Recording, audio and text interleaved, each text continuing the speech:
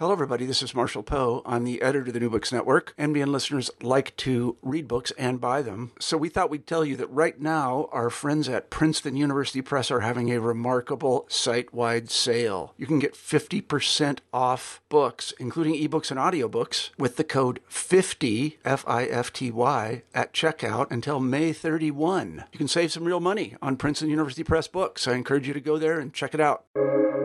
Welcome to the New Books Network.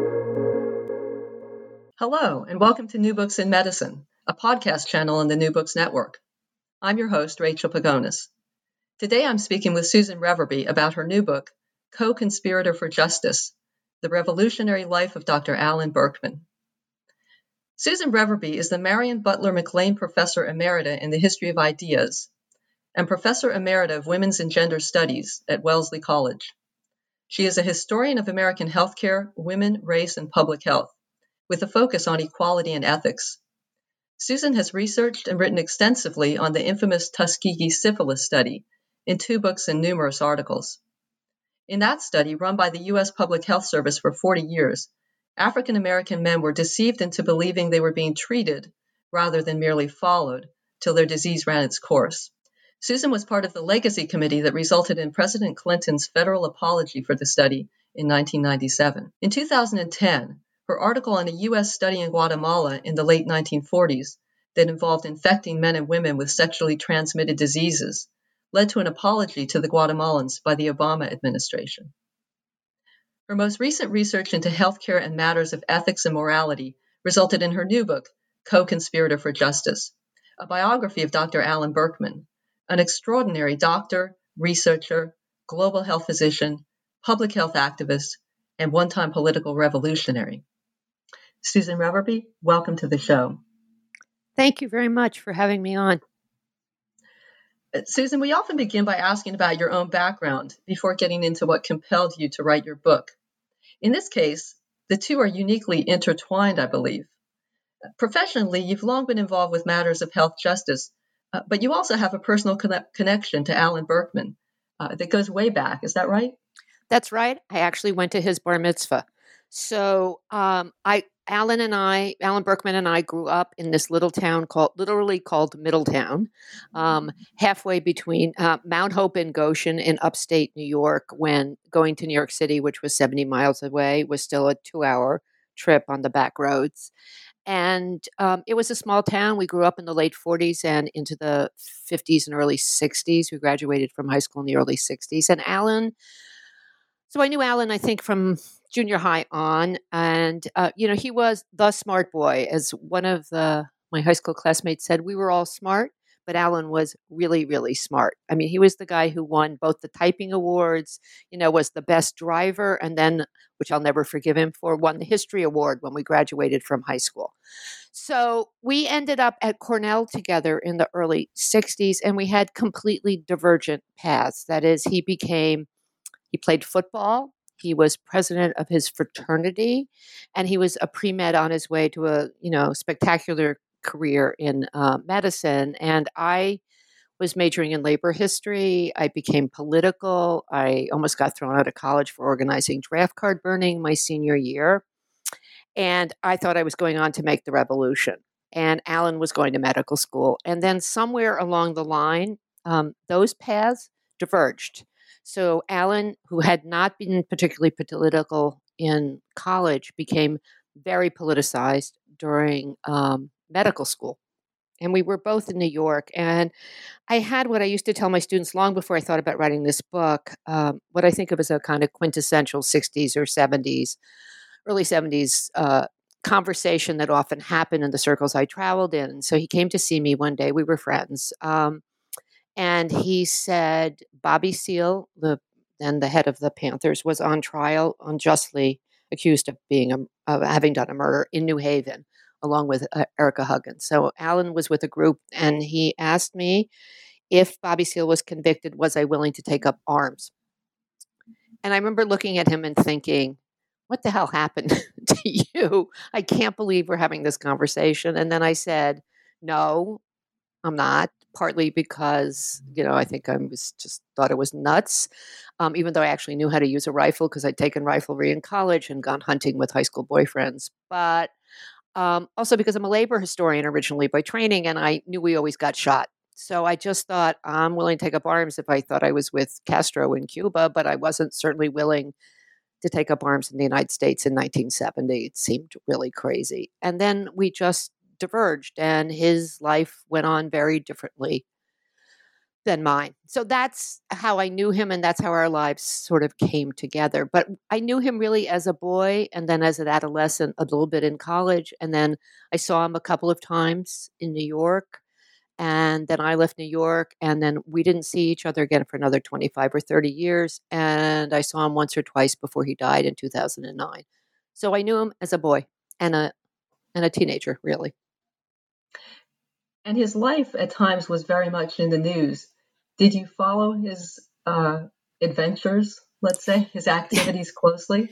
Yeah, I did a little bit because my mother still lived in my parents still lived in the little town that we grew up in. So I would get clippings from the local newspaper whenever he would make the papers. But by then I had moved to Boston. So I really wasn't cognizant of it. And then, and I'll go into details about this in a minute, when he was in prison, I thought about writing to him, and I just couldn't think about what to tell him, because by then I'd been hired at Wellesley.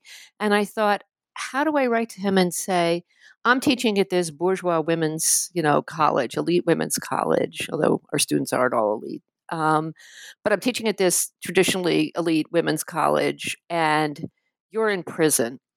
And how did that happen? And what do I say to you? I just didn't know what to say to him.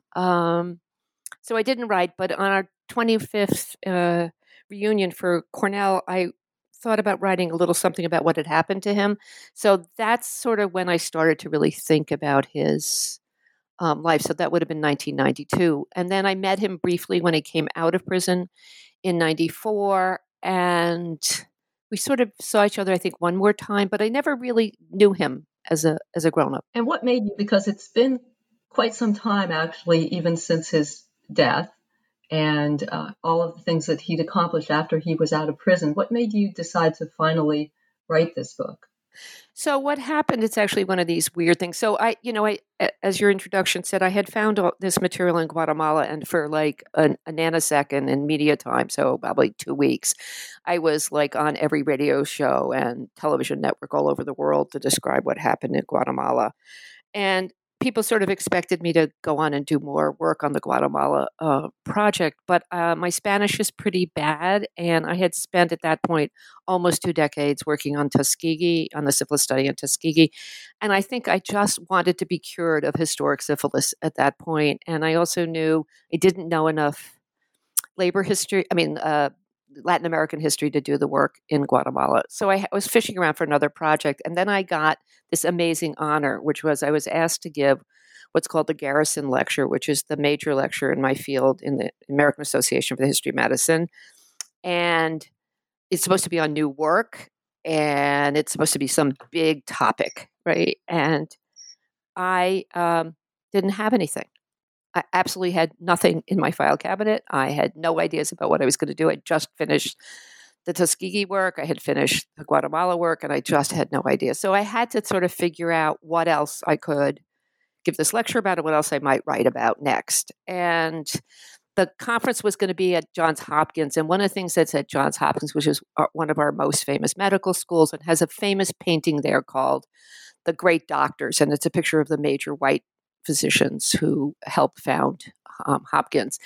And years ago, a colleague and I had written an essay that we're pretty famous for called Beyond the Great Doctors, which was an argument for why history of medicine should be more than the ideas and activities of great physicians. So I thought, wow, I'm going to Hopkins. Nobody expects me to talk about great white doctors. This would be like completely unimaginable. That's what I should do. So who should I write about? I just thought, why don't I do something completely bizarro? So I ended up writing this paper that was called Enemy of the People, Enemy of the State, two greatly infamous doctors in the court of history. And the argument I was making in the talk, and then eventually the article, was what is the responsibility of a historian when you tell the story of people who have awful things that they did or happened to them. And how do you do that? And how do you become the judge and the jury and the defense attorney, but also the prosecuting attorney, and how you do it? So I did. The one physician I did, who I called enemy of the people, was John Cutler, the man who had run the study in Guatemala and never apologized either for that or the work he also did at Tuskegee.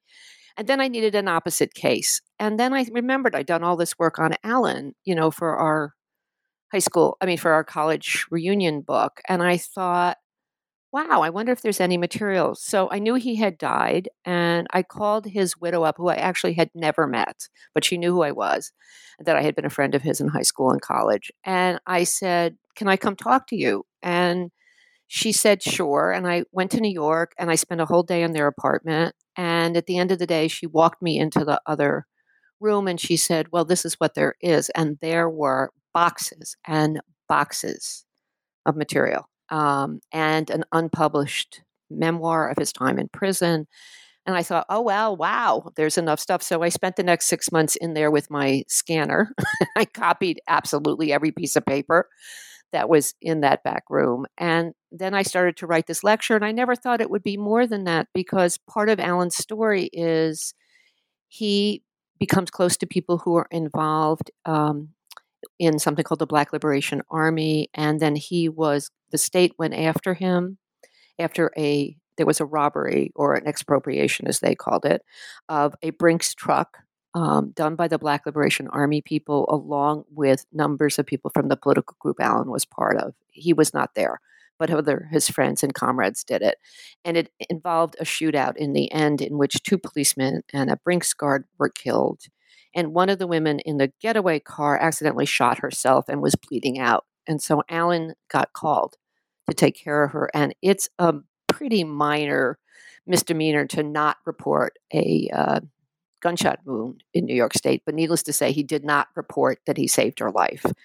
And the federal government went after him as accessory to murder. After the fact, he became only the second doctor in U.S. history to be charged in this way. The first one was Samuel Mudd, who treated John Wilkes Booth after the Lincoln assassination.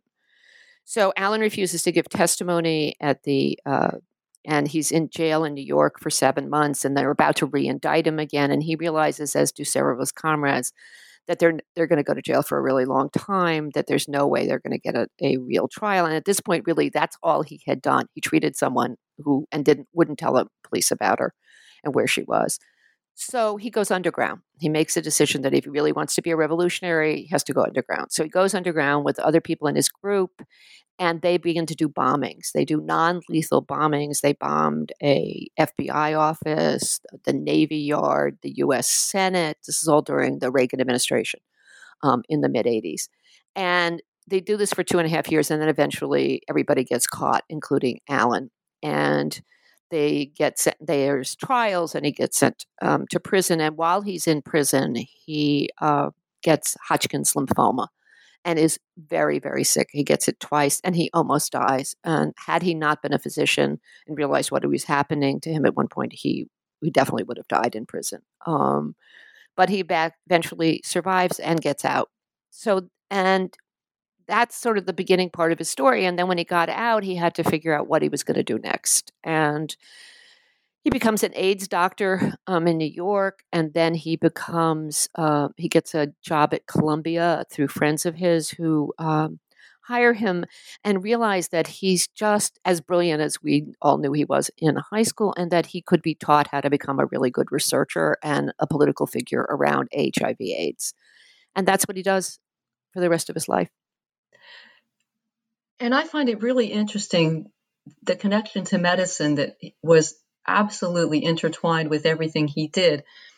Now, Allen Berkman was dedicated to revolutionary political change and to medicine throughout his life. But as you said, it wasn't really until medical school that he became involved in revolutionary politics in any way. Although he did speak of being deeply influenced by Stokely Carmichael after hearing him speak while in his senior year at Cornell. Right. He talks about that as that sort of major moment when Carmichael basically said, what side are you on? And he has to start to figure that out. So I think by the end of his senior year, he's primed to start really considering this. But I also think one of the things because it's just, how when people tell one story over and over again, it's usually meaningful for them. So one of the stories that he would tell over and over again is about a patient, and sometimes the story was about a woman or sometimes it was about a man, but the person had congestive heart failure. And Alan figured out brilliantly what this person needed to stay alive and what kind of drugs they needed and how to take care of them. And then they sent them home to walk up 5 flights of stairs in a poor neighborhood in New York. And he realized, I think at that point, that no matter how brilliant his diagnosis or his understanding of what drugs were needed to help someone or procedures, that he couldn't save her. And he couldn't save her because of the political economy of how she lived and of the structural racism that affected her life. And I think that's when his medicine and revolutionary moments come together. There's a term we use a lot when we're teaching about how to think about medicine that's called focusing upstream. And I think he's a good example of that. That is, you're a healthcare worker or professional and you're standing by a body of water and these bodies keep floating down and you pull the bodies out of the water one by one, and then you realize that maybe you ought to focus upstream to figure out why they're falling into the water in the first place. So I think he's a good example of someone who just thought, I have to focus upstream. I have to figure out why these bodies, why we have these disparities, what's happening to these people, and what can I do about it? And all my doctor skills need to focus upstream as well. But that's quite a stunning metaphor. I'd never heard that explained before. You haven't been in my class. No, I need to take your class. But certainly this was a time at which people were beginning to talk about, in all kinds of realms, psychotherapy, medical schools as well, they were beginning to talk about healthcare. Well, health is something that couldn't be separated from the social background, the economic background, particularly socioeconomic or sociopolitical background. And as people were studying Marx and looking at revolutions that were happening in other countries, is my understanding. Is that right? That is right. Although obviously there is a long history of what you might call the social. That's one of the things that my friend and I wrote about when we wrote about going beyond the great doctors' ideas. That there is this whole history of a kind of social history of medicine of people who really thought about what we now call health disparities, what we used to call health inequalities, which I thought was a much better term because disparities makes it sound like there's something wrong with you personally, you're disparate, but inequalities has a much more structural word to it. And actually, one of these days, I'd like to write an essay on when we stopped using inequality and started using disparity as a terminology. But in any event, that was very much part of the discussion. There was, Alan was in medical school when there was an organization called the Student Health Organization, which was organized by, people who had been lefty SDS, Students for Democratic Society members in college. One of his buddies in medical school taught a whole course on sort of looking at, the political economy of tropical medicine, for example, which was the term for what we now call global health. But in any event, he was being politicized around all of those issues at the same time. He was reading Marx, and he was and then he just fell in with these other people. And I think, he had a lot of leadership skills. He was super smart.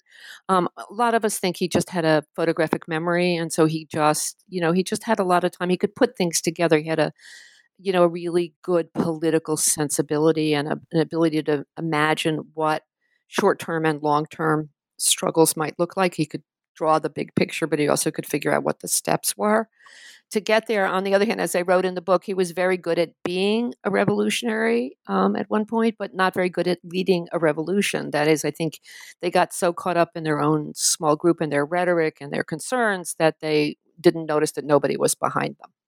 And it's a little hard to have a revolution if you're the only ones. Yes, absolutely.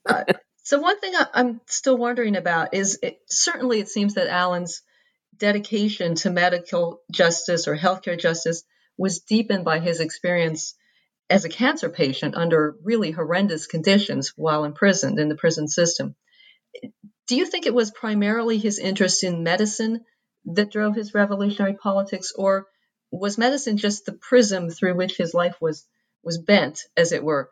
It could as easily have been law or something else that he was good at. No, I think the medicine really mattered. I think it really mattered him, partly because I think the science, at one point he was on his way to being, a super scientist. I mean, I think one of the things is that he realized early that he was super smart. And so the question is, what was he going to do with that? What was he? I mean, as he said, he wrote once, I had his high school girlfriend's letters. She kept them. So I wrote about what he was thinking in high school and college when he was still writing to her. And, one point he said, I don't think I could be a bad doctor if I tried. The real question is, what can I do? So I think he was aware of his own brilliance and trying to figure out what to do with it. And I think medicine, because of the way in which it combines both art and science, really appealed to him. And I think there was a deep compassion for others that was part and parcel of sort of who he was as a person. So, I mean, his brother became a fancy-dancy, right-wingish real estate lawyer. So, the law part was already taken in the family, as it were. He's the second son of 4 children. And he came from a very tough kind of working class Jewish family. I start the book with a story about a grandfather who supposedly killed an anti-Semite somewhere in, Poland and then had to flee to the United States. So, and his grandfather was a junk dealer in New York and had to fight the mob. And so you have this sense of and his parents ran a sort of plumbing supply company. So they weren't, my father was a physician and we were much more middle class. Alan's family became middle class, but they came from a much deeper working class, situation than mine did. And so I think that's part of it. He had a kind of physicality and toughness about him as well. But I think the caring was central to his core. Yes, and that brings up something else that struck me as you frequently in the book describe Alan Berkman in terms of his masculinity, although you also touch on how he was constantly working to be more sensitive to women and to the feminism that surrounded him. You described him to me as an alpha male. I was wondering, do you think his strong masculinity made it easier for him to fit into the still patriarchal medical hierarchy? And I wonder if that even allowed him to sort of to fit back into that even after a decade in prison, where he was then able to influence the patriarchal system from within to become sort of more humane. Right. And I also think part of it was, I was struck when I did these interviews at Columbia with a lot of the men who were his friends at Columbia. And a lot of them just kept saying he was such a good friend. He really listened well. And I think part of what happened is people didn't know all the details of his history, of his political history and background, but they knew some of it. They knew he'd been in prison for his political ideas. And I think and also that he could have gotten out.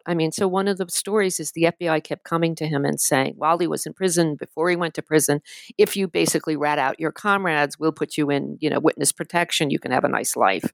And even when, he was on death's door, they were making those kinds of offers and he never did it. So I think there was a way in which he exuded a certain kind of both compassion and toughness, which is a rarity to see both, I think, in men in particular. And many of these men just confided in him in a way I think they wouldn't other people, their own fears, their concerns. And because he always had good ideas or he listened compassionately to what their worries were. And I think it made it easier for him to fit. And the other line that I love is one of my favorite lines about him was the people who worked with him the best at Columbia and who brought him to Columbia had been themselves, their family had been revolutionaries and involved with the ANC, the African National Congress in South Africa, had to leave South Africa in the 50s because they would have been arrested. And they end up at Columbia. And so their son, who's also very political, is the one who hires Alan. And he said at Alan's memorial, when we tried to hire him at Columbia, it was a little difficult, right? He has a 10-year gap in his resume. He dropped out of he went through his internship, but he never went into a residency program. He never published anything before, until he got to Columbia, but he had never published anything except, I would argue, he wrote pamphlets and leaflets, right? So it's a little hard to give someone a fancy appointment in a medical school with that kind of bizarro background, right? But then this gentleman said, but then we got to South Africa to do work in South Africa, and Alan had the perfect resume because he'd been a political prisoner of the United States. And people understood that and what it meant to be a political prisoner and to put your life on the line, and they totally trusted him.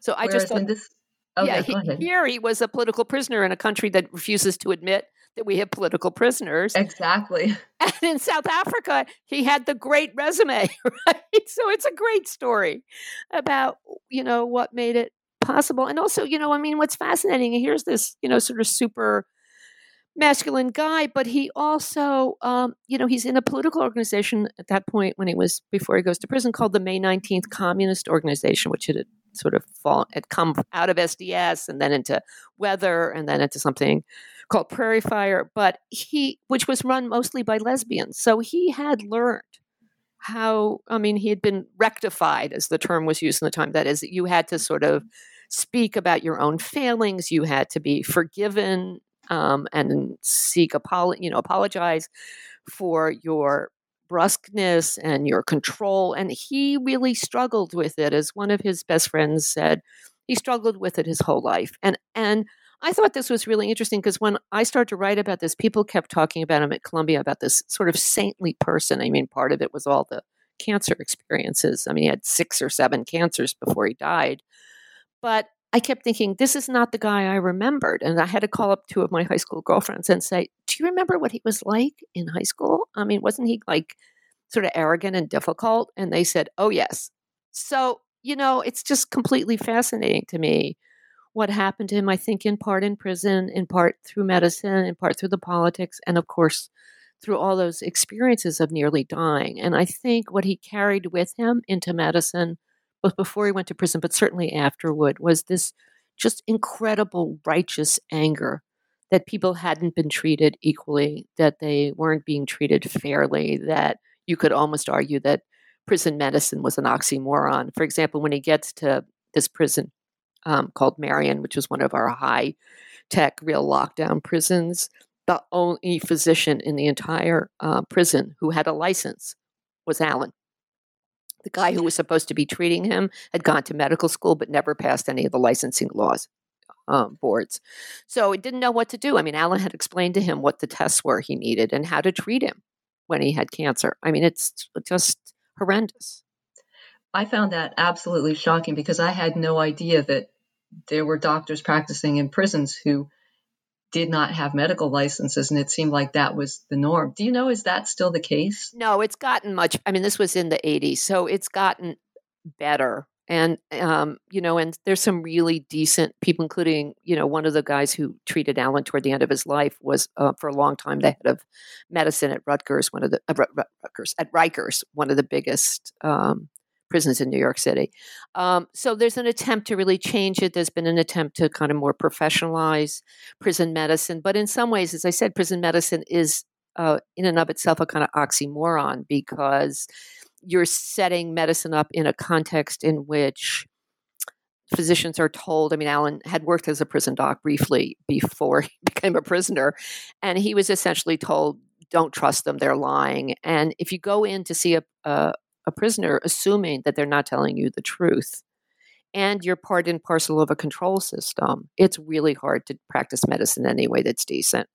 And so that's always a struggle in there. I mean, I just had a phone conversation earlier today with someone who does work on prison issues, and she said that they're finding that the prisons are trying to encourage people to get flu shots, and so they're paying them. They're putting money into their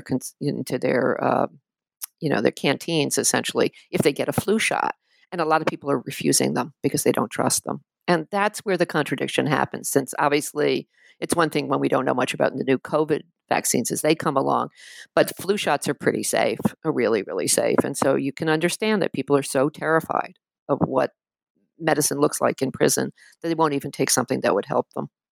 And he saw that. Wow, that's stunning. And it was really wrenching reading about what happened to him in prison, not just as a prisoner, but particularly being a cancer patient in prison, because he was on death's door, as you say, several times. And when I was reading about his time in the May 19th Communist Organization and the political activities, that was really kind of heart-stopping too, because I kept wanting to say, no, don't do it. Don't do it. And it was the same thing in the prison. I wanted to say, oh, please don't make this. It wasn't his decision now. It was the prison officials, the prison system, where he would be sent, and then the doctors themselves. And I just want to say, oh, please don't do that. I know. I had, you can imagine what it was. I think I said this in the, at the end of the book when I wrote the acknowledgement. I've written a number of books.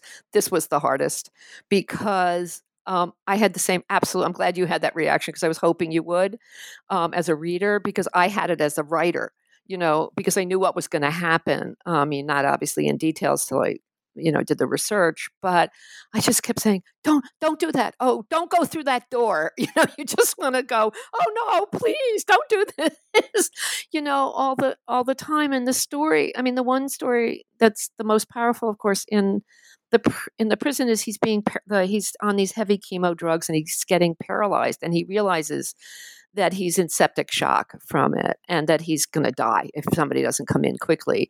And he can't move and he's yelling and screaming and no one's coming in the door and no one's coming to help him. He's in a prison hospital.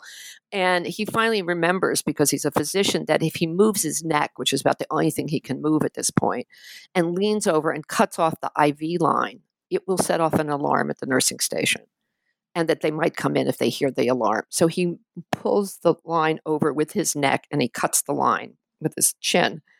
And then the alarm goes off and the nurse comes in and he says, I'm in septic shock.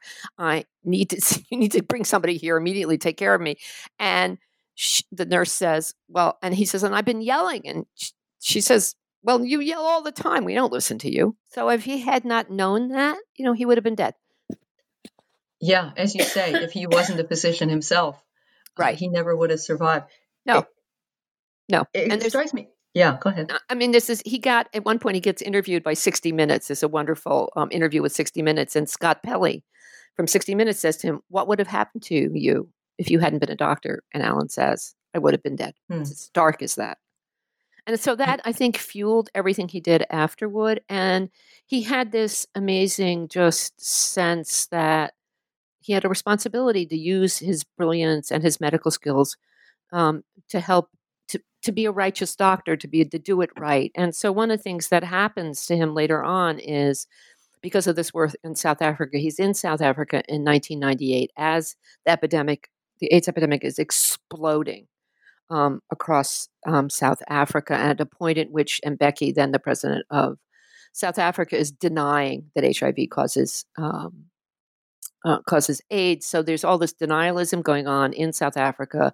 The disease is exploding, and the U.S. is keeping many countries in the global South from bringing in the expensive antiretroviral drugs because they're not letting them break patent to create generics. So Alan and Barbara, his wife, are both there, and then they go to Geneva for the World AIDS Conference in 1998. And it's called Bridging the Gap is the name of the conference. But in fact, bridging the gap between the global South and the global North is not happening. And right after that, they go to, they're traveling through Europe, and they go to Auschwitz to do a tour. And so it makes Alan think a lot about, what happened to the Jews, what happens when you don't stop something terrible from happening. So between that and the experience of the denialism and the problem with the drugs in South Africa, he comes back to New York and he calls some old political buddies of his and he says, we have to do something about this. And over the next 2 years, they organize an organization called, that becomes known as Health Gap, the Health Global Access Project. And they make connections with people who understand how intellectual property law works and how the drug companies are operating. They start doing demonstrations just as Al Gore is running for president in 2000, and start questioning his role in keeping these antiretrovirals from getting into South Africa, because he's the point person for this for the Clinton administration in the late 1990s. And then they help organize, along with a group called TAC, the Treatment Action Campaign in South Africa, a giant demonstration in Durban in South Africa in 2000 when the World's AIDS Conference is in Durban. And then this organization builds with international people. This is the beginning of the internet being really widely available. And so they're able to coordinate with people around the world. And Health Gap, which still exists now, still does all of this work worldwide to make sure that drugs get into the global South at the cheapest price possible. And Alan really always thought that what he did to start Health Gap was the most important thing he did. in his life. So here's a man who goes to prison for refusing to tell on his comrades and for refusing to tell on someone whose life he saved, who did non-lethal bombings, but in the end probably saved millions of people's lives. And one thing that comes out of that for me is that some of his comrades who went to prison got out after, well, several years, but not a lifetime or half a lifetime. But others spent almost the rest of their life in prison. In one case, and I can't remember which one it was, but she died of ovarian cancer just a few days after. It was Marilyn Buck, and she's the woman Alan saved. She's the one who did not die from the gunshot wound. Yes, right. She got out 2 weeks. Yeah, 2 weeks before she died, they let her out on compassionate release, and she died 2 weeks later. Yeah, but some of the people who did get out also went on to have rather stellar careers, often in academia, but also very much involved in justice and working for people who we now call underserved. Right. And what a terrible waste it is to have someone in prison for that long without the possibility of being able to, I don't know if reinvent is the right word, but go back into their life and use the talents that they had and evolve the way a human being does evolve if given the freedom to do so. That's right. So one of the people who was Alan's closest friend, a woman named Laura Whitehorn, for example, is one of the major people in a group called RAP, which stands for Release Our Aging People in Prison. And they've been struggling in New York State in particular to get prisoners who are in their 70s and 80s, who are no longer going to be at risk to do anything other than just live out the rest of their lives outside the walls of prison. And so, and one of the people who was involved in the Brinks robbery, who never shot anybody, who was just driving one of the getaway cars, it's a man named David Gilbert, and David's been in prison since 1981. And there's a movement afoot to try and get him. He's now 75 or 76, to get him out. I mean, it's just at some point, how do we get to justice in all of these cases? And, what it really is important to think about what does it mean to warehouse people forever, even for crimes we might find horrendous. People do change, they evolve. And I think the other way to think about it for a lot of the people who were in the Black Liberation Army men, in particular, one of them, I thought this was great in an interview, wasn't with me, but with somebody else. Someone said, well, why were you doing this? And he said, well, we were at war. And the person asking him the question said, what war? And I think given, the resurgence of the Black Lives Matter movement and the sense of the killings that go on, the judicial killings that go on in the streets, that we allow to happen. You have to think back to the 60s and 70s when that was going on as well, and that they saw the same thing. And so they thought of themselves as a war. As one of Alan's comrades said to me, we were tired of seeing all the bodies just on one side. So, I think it's a little hard to capture that, although I think the Black Lives Matter movement helps people think a little bit about what the anger was about, and concern. And so it raises, again, for us, I think, in this time period, so is the answer going to the underground and bombing, political sites? I would argue no, because it didn't do any good then either. Does it mean taking up arms? No, I don't. I personally don't think so, but other people clearly do. There are some people in the Antifa groups who do think that you at least have to have defensive weapons, as they did in Charlottesville, or not, or does it allow, a more right-wing government like the Trump administration to make arguments that somehow Antifa is this enormously well-organized group that's going to come shoot all the white people, especially white women who live in the suburbs, right? I mean, it's just nuts. And that kind of stuff. I mean, like, it was very interesting. My family has a house on Cape Cod, and during the summer we had a Black Lives Matter march, and somebody put on the community page for this little town that there was a sign about that the march was being sponsored by Antifa, Indiana, and here was their phone number. And I just fell out laughing, as if you could call a telephone number in Indiana and they would answer the phone and go, "Hi, it's Antifa." It was so nuts. So I wrote back and I said, it doesn't work like that. They don't have a phone number. And why would an organization in Indiana care about this little town with 3,000 people in it, right? Whether we're having a Black Lives Matter march. But it goes to show the kind of lunacy and paranoia that's out there. So I think Alan's life is an interesting story about here's this really brilliant guy. How does he come to think that this is the answer? And you can understand why he got there, but then you can also see the limitations. And he does too. While he's in prison, he writes these. I mean, the reason I was able to write the book is he got back from his friends a lot of the letters that he wrote. So I had hundreds of letters. And they really go to his state of mind at that moment in time, which is, as a historian, of course, what you want is what happened at that moment, not what somebody remembers 20 years later they thought then. It's very useful to have it. And so with one of his friends, he's writing, and the friend says, "I think you have an I and we problem. That is, you can't figure out what you think and what you think the collective should be doing. And you sometimes listen to the pressure of the collective." And so I thought it was fascinating that he tried to work out, well, here's my own personal political judgment, but then the group thinks this. What's my responsibility to the group? What's my responsibility to my own thinking? And how do I balance that? And I think we all make those kind of decisions, obviously, presumably not about shooting and bombing, but we do think about those things all the time. So I thought that was very meaningful, and that his life gave us some insight into how someone had processed that kind of issue. Yes, and it strikes me that another we would be the medical establishment. And Alan, going through medical school, you're really indoctrinated with the conventional medical thinking or the medical care system. And I think another theme that runs through the book is how there's a balance between how medicine or doctors can help you, they can save your life, but they can also kill you. And in medical school, Alan is even involved with this publication called Iatrogenia. Yeah.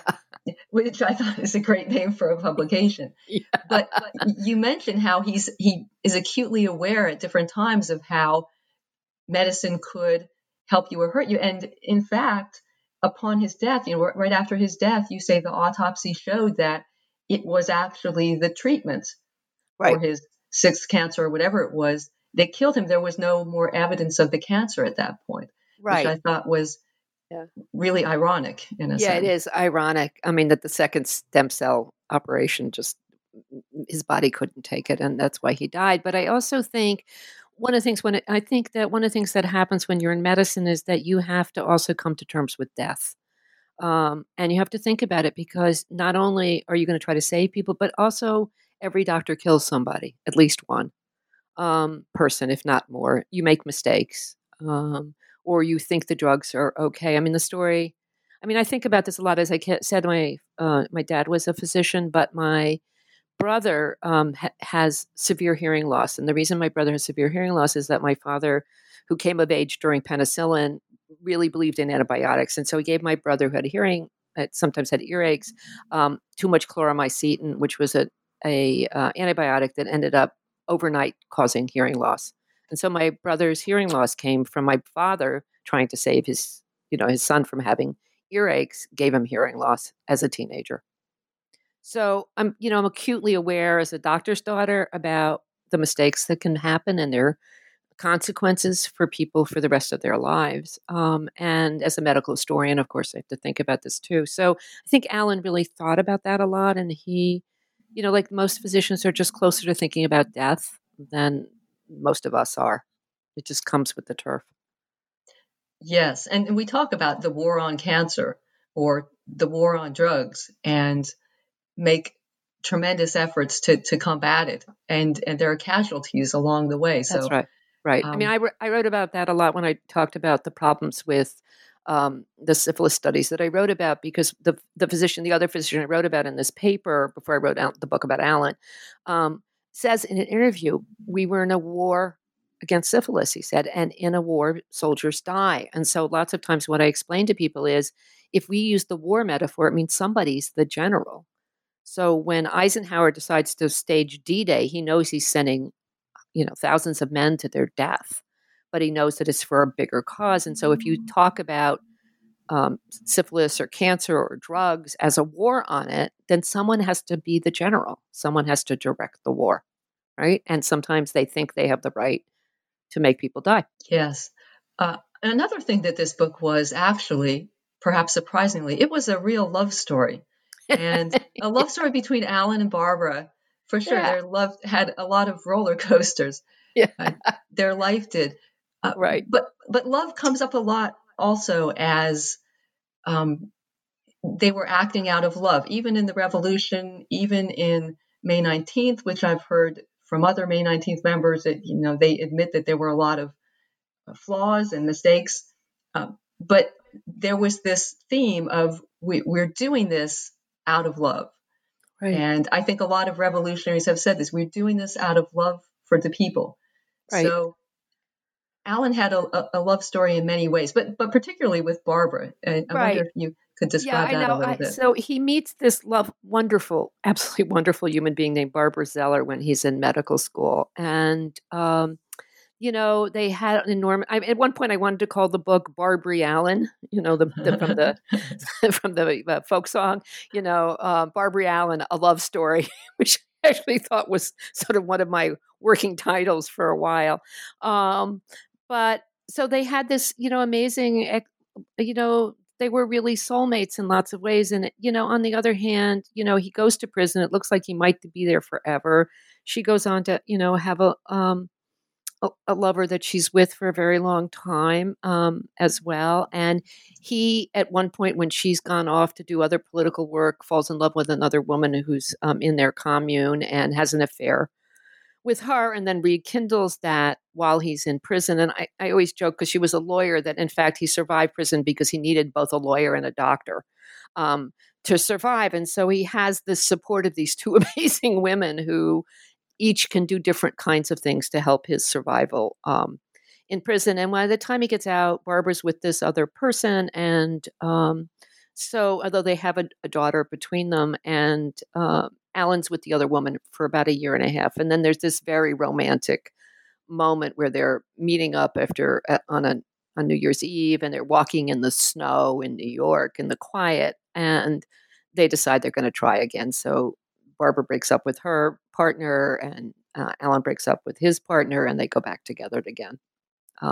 So it's quite a story, and and as he's ending, and it's actually quite, the sexism and the kind of bizarreness of it are quite clear in his last letters as he's about to get out of prison. And you have this moment where you realize he's actually quite terrified about getting out of prison, because now he has to figure out what he's doing with these two women, and he knows he can't have both of them at the same time, and he just can't imagine how he's going to figure this out.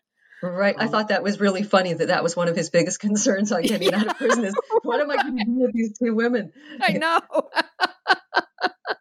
Yeah, I know. It makes him very human in sort of this hilarious way. Because, the trouble sometimes when you write about people like who do these amazing things is they don't feel real to you. And so I thought what was wonderful about having the letters, and then having the people who knew him being willing to talk to me, in part because Barbara paved the way. I could not have done this, frankly, if she hadn't told people it was okay to speak to me. And as I said to her when I first started the project, I said, look, here's the good news. I'm politically enough sympathetic to what you all did, so I'm not going to attack you. But I wasn't in the group, and I didn't approve of what you were doing. So I have some distance from it. And I told her, this is not an official story. You don't get to tell me I can't say what I want to write. So I had permission, essentially. She was amazingly gracious about it. I had her read the penultimate draft, and she, I got their wedding date wrong, or if I made factual mistakes, but she never changed anything. She couldn't have, but she didn't try to even change anything, any of the analysis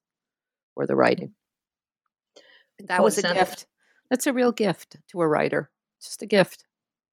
Yes. And she managed to be both politically very active and yet to remain out of the really dangerous revolutionary aspect of it throughout. the whole That, time. that's right. Exactly. She just was, she skated on the edge. She did amazing. She was an amazing AIDS physician in New York. I went to her retirement party and it was just so moving. I mean, she worked with this organization that provided direct patient care for decades in New York and then, moved into doing more primary care. And she's just this brilliant and wonderful and compassionate human being. And I feel very that the gift that Alan gave me long after he died was that I'm now part of this friendship network of all of these amazing people that were his friends. I became part of that He world. had extraordinarily large coterie of friends. Yes. That people that he kept up with when he was in prison, and he wrote letters to them because you've got, as you say, all these letters. Right. Quite extraordinary that he remained close to that many people. Well, I think there's a line that I learned from all of them is when you go to prison, you have to figure out how you're going to do your time. That is, so what kind of life are you going to, this is your life. You are in prison. How are you going to build it? How are you going to manage it? And Alan was determined to not let the prison system break him, which is what they were trying to do. And he wouldn't let it happen. And part of the way he did that was to keep writing to the people who'd been in his life beforehand, including a number of these male friends. At one point, I was going to write a chapter that I was calling The Four Amigos, these sort of men he was particularly close to. And, and he was part of their life. So they would write one of his friends broke up his marriage. And so there'd be these letters of advice back and forth about, well, what you should do now and how to save the marriage, how not to save the marriage. I mean, he was still their close friend and he kept that up in prison. And they, people sent him the New York Times. They sent him what was going on politically so that he could comment on what was happening. He didn't want to turn into, I think in prison lingo, that, someone who becomes what's called a mushroom, where you just sort of like hide in the ground. And then, and in the Supermax prison he was in, some people didn't even get dressed because they were fed in their cells. So they, they didn't leave. So you could just, like some of us staying in our pajamas all year, right? But, it's sort of like you didn't have to get dressed. You didn't have to do anything. You could just watch television in your cell endlessly and mindlessly, until you went nuts. And he was determined not to do that. Yeah. Yeah. And all of that is just terrible for a person's health, mental health, physical health. When you think of, it must have been just, well, excruciating for anybody to be in prison, but somebody who's focused on health and thinking about health and to be acutely aware of what that system is doing to your health. Yeah, I think it. His prison. I actually was going to. At one point, his prison memoir is called Brother Doc, which was his moniker in prison. And I, at one point, was going to call the book that, but then I realized, A, it was really his title, and B, it was really more about his prison experience than it was anything else. And I didn't want the book to be only about, the book isn't only about his prison life, so I didn't think it worked, as a title. But it also meant that people came to respect him and asked him questions. He could help them. He could help diagnose them. He could tell them what kind of questions to demand of the healthcare providers, such as they were in prison. And he did a lot of that. And so there was an enormous amount of respect for him while he was in prison because of that. Well, I think it's a wonderful thing you've written this book, because the written record of Alan Berkman, there were a lot of news articles involving him and his revolutionary activities and being underground and being imprisoned. His obituary in the New York Times, they do a nice obituary, but and he did, of course, talk about his accomplishments after, but sort of that eye-catching piece that gets built up is, oh, he was involved with these bombings and he was in prison. So I hope your book is now the authoritative publication on record, telling what sort of person, because you end it with talking about the full human that he became. Right, exactly. It was a great line from Jennifer Dorn, who was a friend of his and Barbara's, who is a midwife and a nurse midwife and teaches at Columbia. And she had this great line that caught my ear when I interviewed her. And she said when they were working in South Africa, he had become his full self. And I just thought that was just a wonderful term, because it meant he could help provide, care, but he also had become an epidemiologist, really, had helped teach another whole generation of global health people, how to do research. He helped build up a new cadre of public health people and global health practitioners all over the world. He worked in the Dominican Republic, in Brazil, in South Africa. And I think in a way, when you know you've had this much cancer and you know your time is limited on this earth, I think it gives a kind of passion and a kind of push to make sure that you make the fullest use of your talents and skills every moment. And I think that's how he lived the last, decade and a half of his life before he died. Yeah. And I would just say we could keep talking about this for a long time because there's so much depth to the story. For anybody that would like to read the book, I highly recommend it because it's really a riveting read on top of touching all of these important topics that are really pertinent today. It's also just a real page turner. Oh, thank you. I really struggled to make that happen. Right? Just because there's nothing more boring than what I used to call da-da-da-da-da history. Oh, God, you go to sleep. No, my heart was pounding at certain moments. Oh, that's great. Oh, that's the nicest thing anyone said to me about this book. Thank you. Oh, you're welcome. Well, Susan, we've taken up a lot of your time today. But before we go, I'm just wondering, what's occupying your time now? So I left teaching at Wellesley 3 years ago because I really wanted to finish this book. I mean, when someone your age dies, you have a sense about, how much time is limited. And I felt like if I kept teaching for another 10 years, I'd never get this book written. So that's part of the reasons I retired. But I came back out of what I call repurposed, not retired, to teach a course on the history of epidemics, which I'm now in the middle of. So I have a couple more weeks of that. And then after that, I think I'll go back to thinking about what it means to do political work, in the context not of a madman in the White House, just a mushy liberal that we're going to have to push. So that's my next role, I think. I don't know if there's another book. Not sure. We'll see. Well, both of those sound very timely. Thank you. I hope so. Yeah. Well, Susan Reverby, thank you so much for speaking with us today. Well, thank you very much for this opportunity. I really appreciate it.